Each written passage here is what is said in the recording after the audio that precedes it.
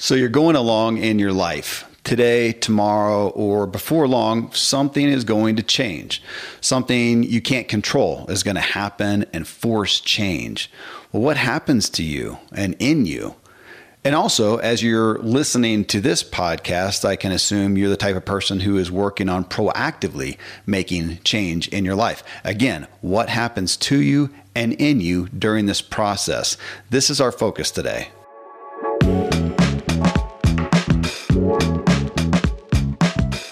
Hello, Ziglar listeners. This is Kevin Miller, and I'm bringing you a Friday feature where I share a resource I feel may benefit you.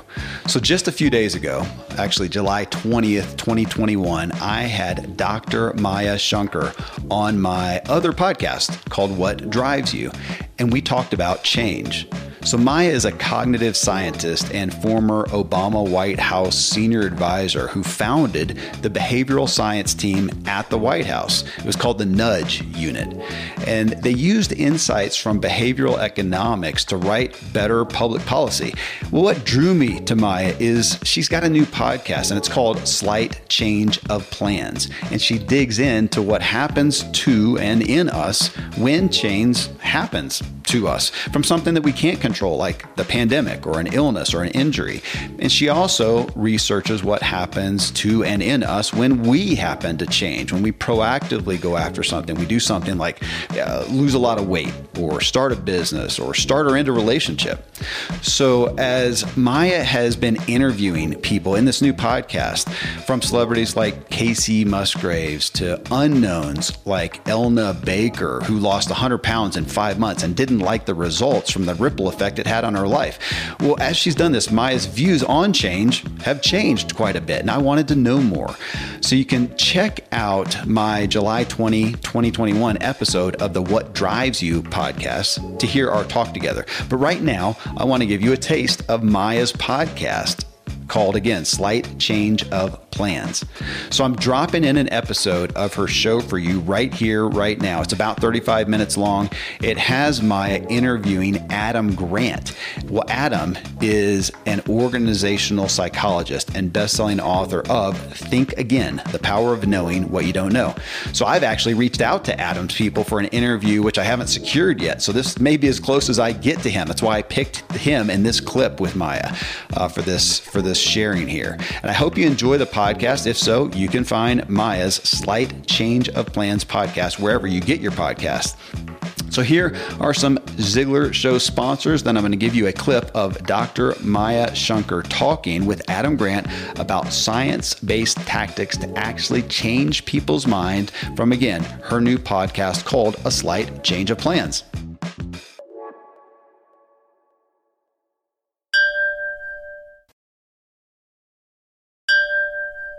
People generally assume that they're less biased than others, right? This is my favorite bias. It's the I'm not biased bias, right? Everybody else is biased.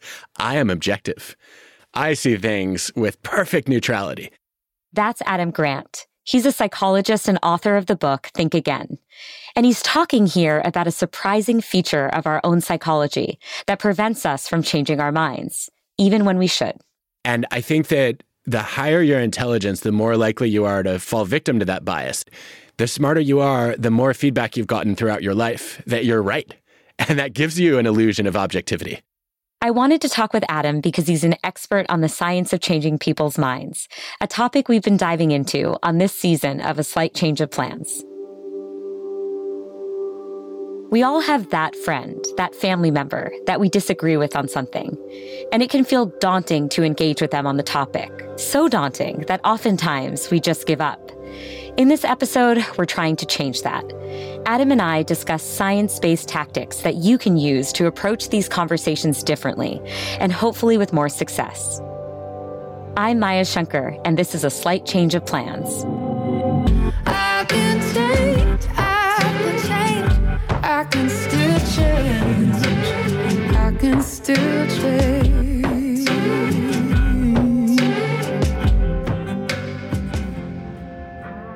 Well, it's great to meet you, Adam. Great to meet you too, Maya. I've been hearing about you for years. I'm so excited that you're able to join us for this podcast. I'm just eager to pick your brain today. Well, my brain is sitting here waiting to be picked. Awesome. Okay. we don't like changing our minds, right? It's uncomfortable. It can create a lot of cognitive dissonance. It takes a lot of hard work. And so it's just easier to live our lives in an unreflective mode where we persistently believe what we believe and we double down and we surround ourselves with people who help us double down on those beliefs over time. Yeah. And one of the things that I loved about the focus of your book is that it opens with ideas of how we can get ourselves to have a more open mind, ourselves to rethink things. So one reason you say that we might not be open to rethinking is because we're overconfident. And you talk in your book about not confusing overconfidence with competence. Do you mind saying a bit more about that? Sure. I think when people are lacking knowledge or skill, sometimes they also don't know what knowledge or skill looks like in that domain, right? So if you know nothing, let's say, I always think about a Super Bowl party. You gather a bunch of football fans, and there's always one who's screaming at the coach for calling the wrong plays. That is usually the fan who knows the least about football. But it's a fan. It's not somebody who's not at all interested in the game because they... It's not like me who's just sitting at the food table eating the entire time. Exactly. Yeah, you know that you know nothing. I'm not weighing in. No, you shouldn't, right? But if you watched a couple games and you learned a little bit about football, that's when that tiny bit of knowledge can become a little bit dangerous, right? Because what starts to happen is as your knowledge grows, you confuse your rate of learning for how much you've actually learned. And your confidence rises faster than your competence. And pretty soon you're trapped on the summit of Mount Stupid, where you know very little, but you don't know how little you know. You mentioned in your book that imposter syndrome gets a bad rap, but actually there might be some silver linings to feeling imposter syndrome. Can you say a bit more about that? Yeah, I was struck by this paradox that when you look at where imposter syndrome exists, one of the places it's most prevalent is among high achievers. And I think a lot of people have assumed that they've succeeded in spite of their doubts. And I started to wonder whether their doubts are actually helping to fuel their success. Well, maybe we don't have to turn this into a syndrome, right? When you call it imposter syndrome, it's like you have some kind of chronic disease that it's just debilitating and it's with you at all times. We ended up having a doctoral student at Wharton, Basima Tufik, who's now an MIT professor. And she studied how often people doubt themselves. She studied investment professionals and medical professionals and found no consistent costs of having more frequent imposter thoughts and some surprising benefits. The investment professionals, when they felt like imposters more often, they actually made better decisions. The medical professionals who felt like imposters more often, they actually listened to their patients. And what was happening was when people felt those imposter thoughts, their confidence was a little bit below their competence. And that led them to work harder to prove themselves. It led them to work smarter, to learn new things. And it made them much more receptive to listening to other people, which filled gaps in their knowledge. And it almost makes me think that instead of trying to have our confidence match our competence perfectly, we are better off slightly underestimating ourselves. There's a tension that can emerge here, right? Because I'm thinking about, for example, communities of color who fall prey to stereotype threat, and the fact that boosting confidence in those cases is really productive because in many ways they're starting off in an unreasonable position relative to their actual abilities. And so, one, I'm just wondering in those studies that were done, what were the demographics of the group? And two, in terms of prescriptions, where is that appropriate line between humility and confidence, especially because some of these psychological effects can disproportionately hit different communities? Yeah, I think that's a really important question. And I think Basima had good data on gender, less on race. But when she looked at gender differences, the odds were greater that women were sort of discouraged or debilitated by very frequent imposter thoughts. Mm-hmm. And men were much more likely to be motivated by them. And I think that tracks with everything we know about basically the world I live in as a white man, which is people take for granted that I'm competent. Mm-hmm. Whereas if you grow up as a woman, and I think this is obviously the case for people of color as well, mm-hmm. It's, you have to prove your competence every day. And those doubts, because other people are doubting you, are more likely to get internalized over time. And I think you're spot on that we need to work harder to build confidence among people who are not white men. Does that track with your experience? Yeah, I think it is, I would frame it as just really complex. I mean, obviously, there's no one size fits all approach here, but I do think that there are profound public policy implications, right? Because if we're going on the road with the message of imposter syndrome's good, we might find that has a disproportionately negative effect on some subsets of the population, right? Women, people of color, et cetera. And so we just have to be careful about the messaging. I almost want the messaging to be imposter syndrome is good, comma, white men. I think a disclaimer is critical here. I would rewrite that message completely. You don't have to take imposter syndrome as a curse. You can recognize that it's a double-edged sword, and you can try to get some of those benefits of doubt to say, okay, you know what? The fact that I am questioning myself means I'm not going to get complacent. And I think that's the message that I want to get across. Yeah, that makes sense. One of my favorite parts of the book was the fact that the smarter a person is, the faster they recognize patterns. And so the more likely they are to notice and reinforce stereotypes. So you also mentioned that the smarter you are, the more likely you are to struggle with updating your beliefs, right? To be willing to rethink. So what is the mechanism at play in that latter finding that would make that so? Well, people generally assume that they're less biased than others, right? This is my favorite bias. It's the I'm not biased bias, right? Everybody else is biased. I am objective. I see things with perfect neutrality. And I think that the higher your intelligence, the more likely you are to fall victim to that bias in the data. And I think there's probably, the jury is still out on what the different mechanisms might be, but I think one of them is that the smarter you are, the more feedback you've gotten throughout your life that you're right. And that gives you an illusion of objectivity. What your consistent right answers or A pluses or, genius level, like you are the smartest person I've ever met, feedback is really signaling is that you're good at thinking and learning, not that you're objective in the way that you process information. And I think people miss that distinction. Yeah, it's a reflection back to you. So the current mechanisms that I use to analyze information in the world are paying off because I keep getting the A+. So clearly something's going well here. Exactly. Yeah, you're getting positive feedback. Interesting. Yeah, it reminds me, I interviewed Megan Phelps Roper, who was part of the Westboro Baptist Church, which is a religious cult.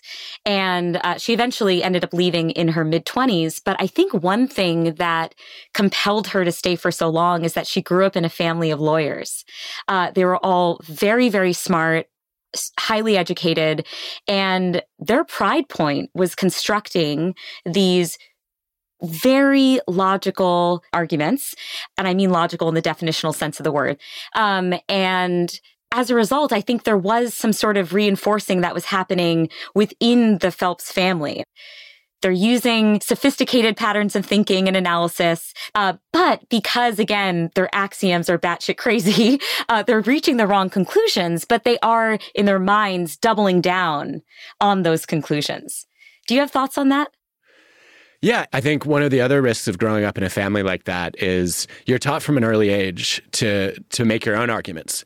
And we forget that when you make an argument to persuade someone else, the person you're most likely to persuade is yourself. Mm-hmm. Because you trust yourself, right? You are a highly credible source in your own eyes. And you also came up with the reasons that you found most convincing. And as you explain them, you start to take ownership over them, right? Mm-hmm. Part of that is cognitive dissonance. Well, I've said this out loud. Like, I don't want to be a hypocrite. So now it becomes part of my belief system. And another reason why we do feel so much agita when it comes to admitting that we're wrong is that we get deeply attached to, quote, our past selves who held those beliefs.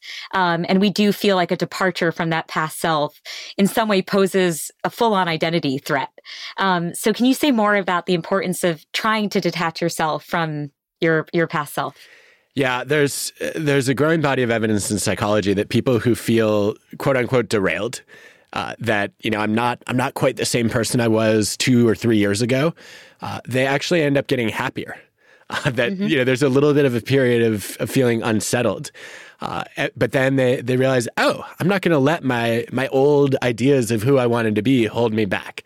And I think one of the easiest ways to get comfortable with rethinking is to detach your current self from your old self. So there are so many times when I've looked back at my old decisions and opinions. I'm like, wow, I should be really embarrassed by that.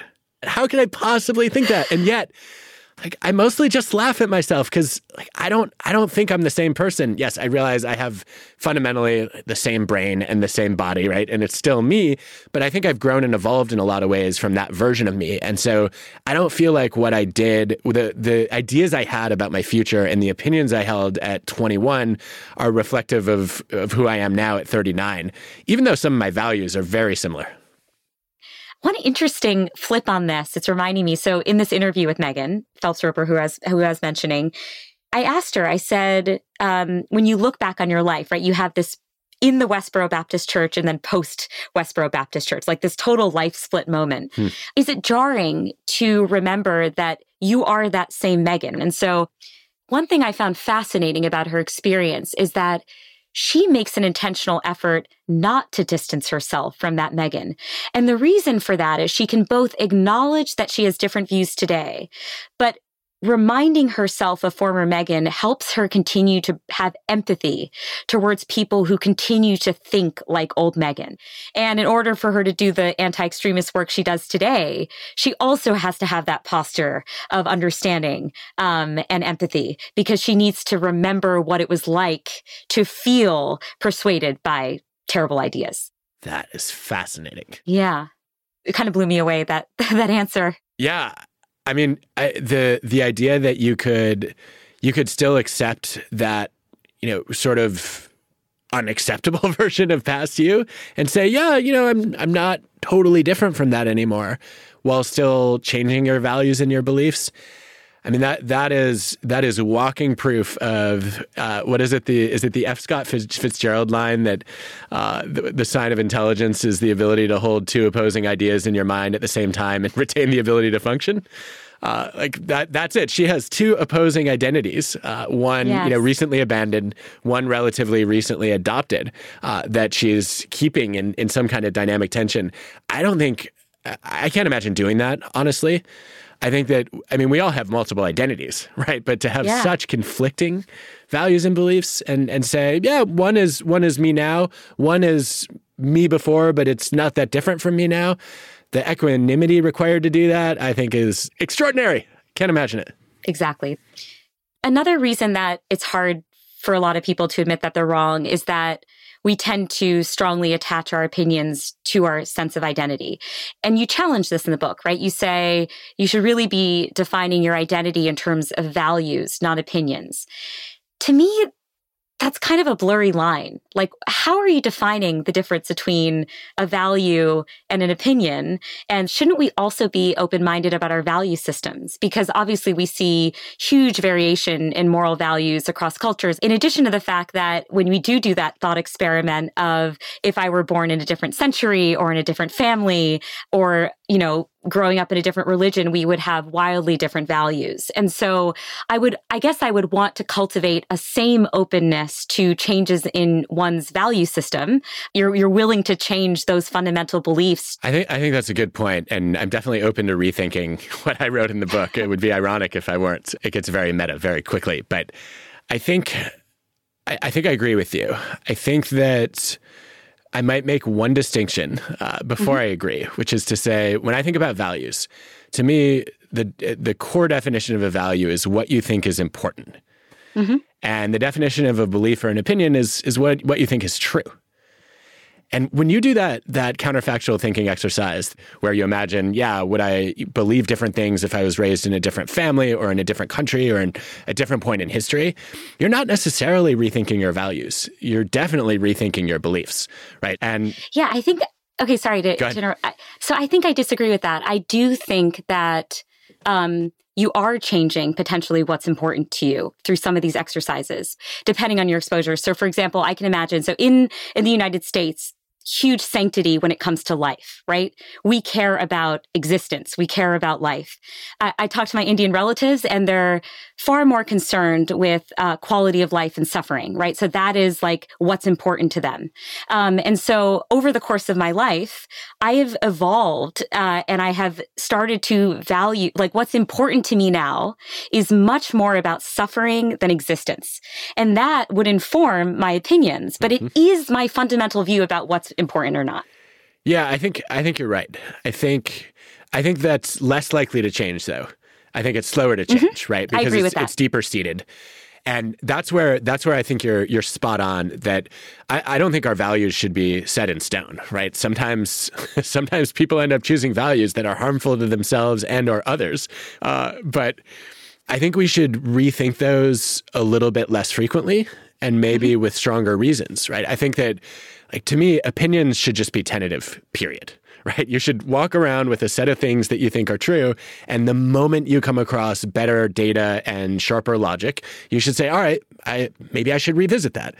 I don't think you should be willing to flip-flop on your values every day or every week, right? That feels like more of a once a year kind of exercise to reflect on how is what's important to me changing.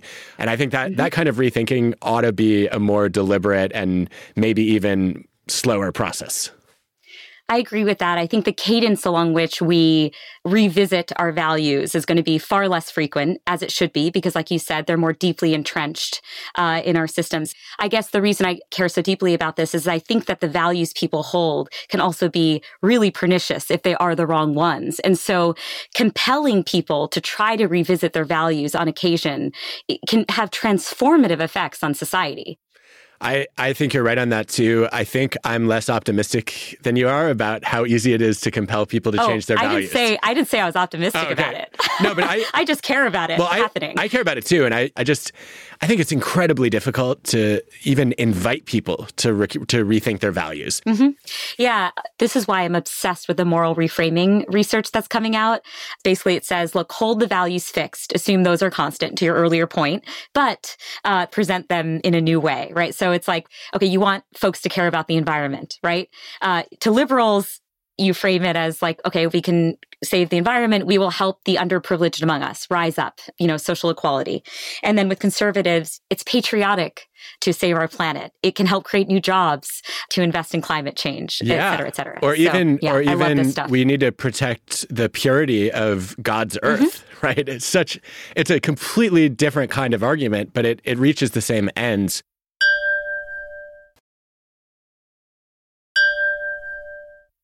So we're on this opening our mind journey, right? So we're now at the point where we are aware of the benefits of having a more open mind, and you've given us some strategies for how to do that. One thing that can prevent us from admitting that we're wrong is pride, right? We don't like admitting that we're wrong. It's uncomfortable. We sometimes feel that we will lose credibility with other people if we express that we're wrong or express vulnerability. And the research doesn't corroborate that. Can you say more about it? Yeah. I mean, you see this, there's a whole literature on scientists saying, you know what, I made a mistake in my published paper. And it turns out that they're perceived more positively afterward.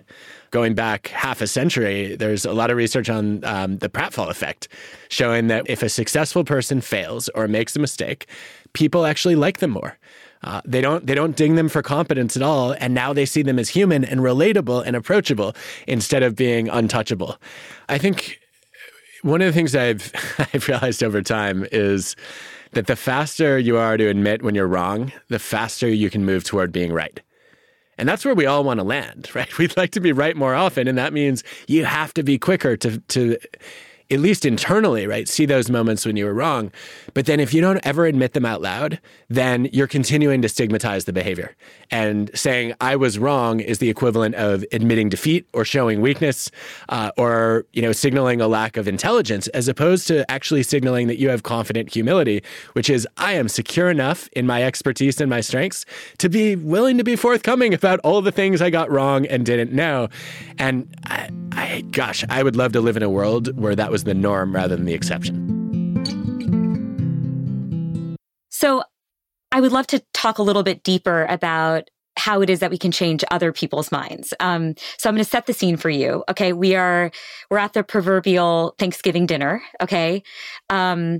I'm dreading the dinner because the proverbial aunt or uncle is at the table. And every year I have felt enraged by their political beliefs. This is not a hypothetical example, is it? Yeah, I know. I'm asking on behalf of a friend. And so typically I eat and then I leave the table because I just don't want to engage. But this year I read how to better rethink. And I'm feeling really emboldened. I'm feeling really motivated. So I'm going to stick it out. I'm going to stay at that table. What are some of the tactics that we can use to navigate the preceding conversation? What are you trying to accomplish? I am trying to, one, stay sane, and two, maybe try to make a slight dent in their minds. Okay.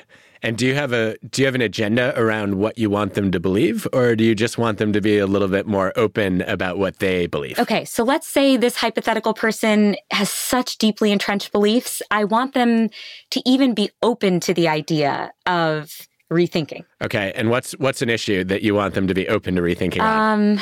Oh gosh, there's so many today. Let's say immigration reform. Okay, I'm assuming this uncle is anti-immigration and you're more pro? Yeah, I mean, the irony here is that it's a little bit of a hypothetical for me, given that I'm from a family of immigrants. But yes, let's say the average uncle is anti-immigration. Okay. I think where I would start is with motivational interviewing principles. To recognize that you can't force your uncle to change his mind, but you could help him find his own motivation to change his mind. I think one of the things I've noticed consistently is I just give a barrage of data points and facts and reasons, and the other person either attacks, defends, or withdraws. And one of the things I've seen in research on expert negotiators, comparing them to average negotiators, is the experts have a higher question-to-statement ratio, which is also something you see, incidentally, in productive charged conversations, as opposed to conversations that just go off the rails.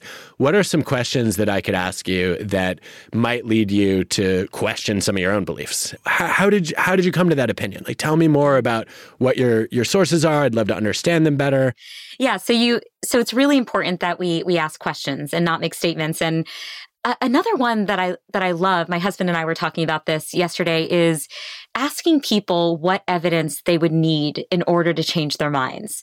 And the reason I ask this is that it presupposes that the person ought to be willing to change their mind in the face of evidence. And that's something that, we can sometimes, not always be even open to in the first place. So yeah, I absolutely love that one. And it really gets people to dig into why it is they believe the thing in the first place. Yeah, it's my go-to question whenever I'm in an argument and somebody is not, usually it's I've presented some data already and then the other person rejects the data. My instinct is then to just give them more data. And instead, I'm, again, trying to go into scientist mode and be curious and say, okay, well, it seems like you're not buying the argument I've made. What evidence would change your mind? And it's very rare that anybody says nothing. And once they start to walk through the evidence, I know what kind of data they find convincing. We're also agreeing on the standards of conversation, right? That, okay, we're going to talk about what qualifies as rigorous evidence, and we can possibly find some consensus on that, even if we disagree about how to interpret the evidence. One thing that resonated with me when reading the book is how often people can disagree with an argument, not because they actually disagree with it, but because they feel in some way like they're being controlled. Right? That they're being told what to do. So how can we get around this? Well, one of the places where I've run into this a lot actually is in office hours with my students. I've changed my approach dramatically. What I do now is if you come into office hours and you say, hey, I'm thinking about this banking job, first thing I want to do is I'm going to ask you why you're here. What's your goal? Do you just want my stamp of approval on your decision because you already have it?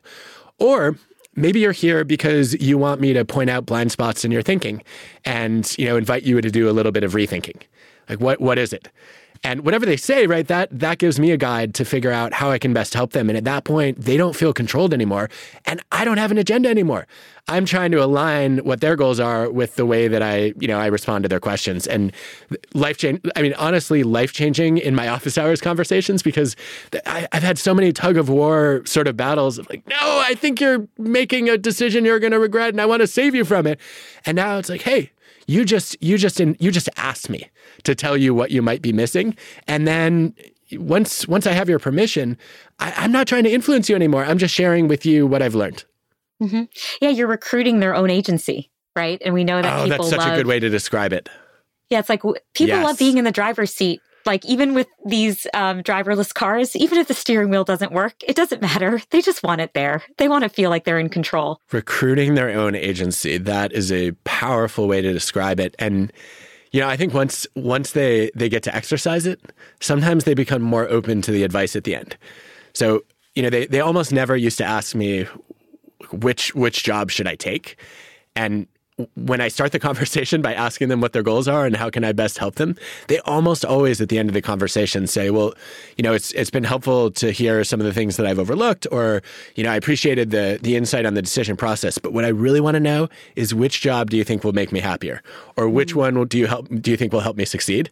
And I think my responsibility in that moment is to say, I don't know. That is your choice. Yes. That is great. And yeah, like you said, leads to better outcomes in your office hours. So I think we all feel anxious about the next generation and how divisive things feel and how much people do dig in their heels. One of the other ideas that I thought was so great was to invite kids to do multiple drafts of things, right? To not strive for that, for perfection, and also to see that there are many versions of this thing that can exist in the world.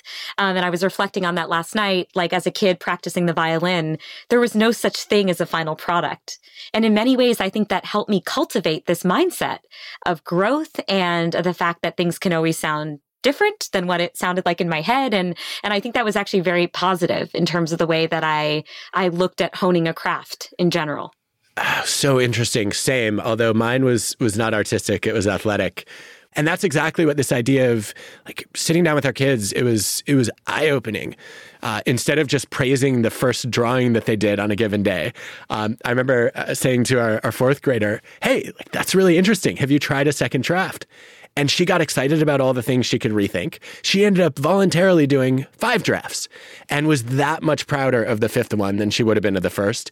And it was a good both lesson and probably reminder for me that kids are not so fragile that they need to be told that everything they do is great.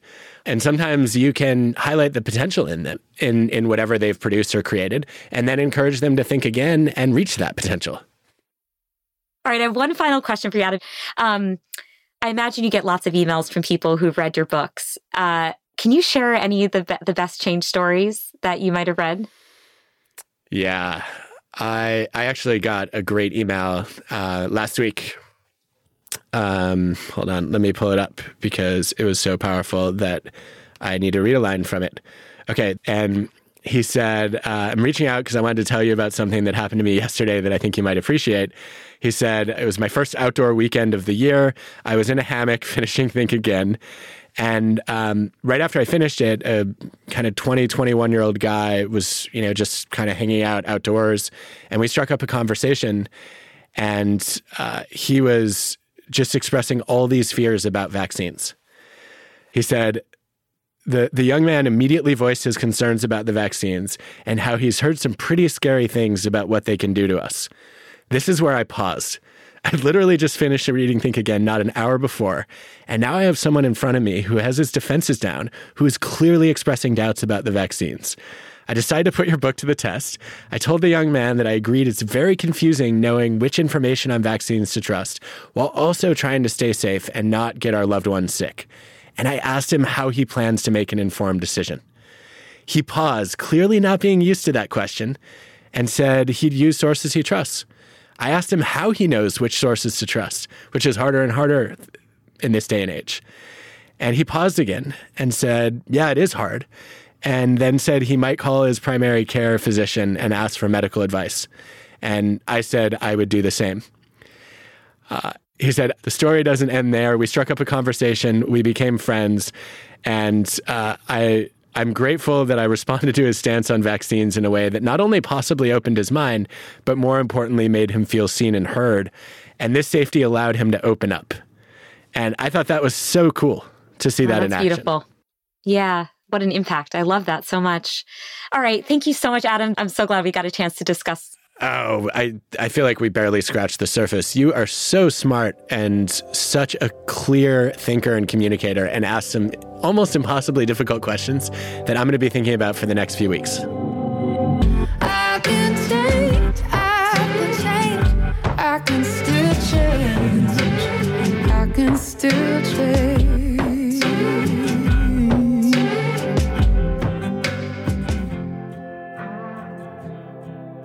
It was fun to think out loud, but also I'm like, oh, this is why I always like to be the interviewer, because I have questions I'm going to ask back to you. Next time we'll trade spots. How about that? To be continued. You can grill me. Hey, thanks for listening. Next week, I talk with Elna Baker, a woman who believed that if she could just become thin, she could live her dream life. And she did it. She lost close to 100 pounds in 5.5 months. But what she didn't expect is that she'd lose herself in the process. I was like, oh, this is the trade-off, right? Like, you can get what you want, but you have to give up other parts of yourself. And how bad do you want this? Do you have a slight change of plan story you'd like to share? Leave a message on our Change hotline at 917-544-8977. It could just end up on a future episode of our show.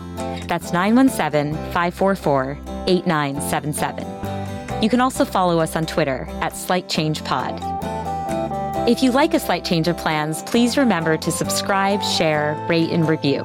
It helps get the word out so more people can find the show. A Slight Change of Plans is created, co-written, and executive produced by me, Maya Shankar. It's produced and co-written by Mo Laborde. Our associate producer is David Jha. Executive producers are Mia LaBelle and Justine Lang. Editor is Jen Guerra. Sound design and mix engineering by Ben Tolliday. Our theme song is I Can Change by Lake Street Dive. Original music for the series by Jason Gambrell. Additional music from Epidemic Sound. And of course, a very special thanks to Jimmy Lee. To learn more about A Slight Change of Plans and to sign up for our newsletter, visit pushkin.fm. You can also follow @PushkinPods on social media. To find more Pushkin podcasts, listen on the iHeartRadio app, Apple Podcasts, or wherever you listen to podcasts.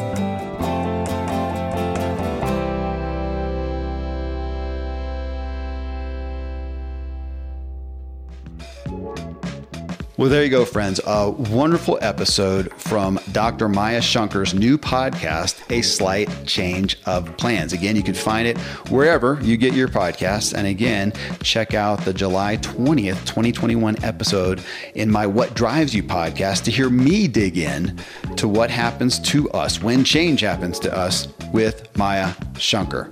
Till next time, thanks for letting me walk with you as we inspire our true performance together.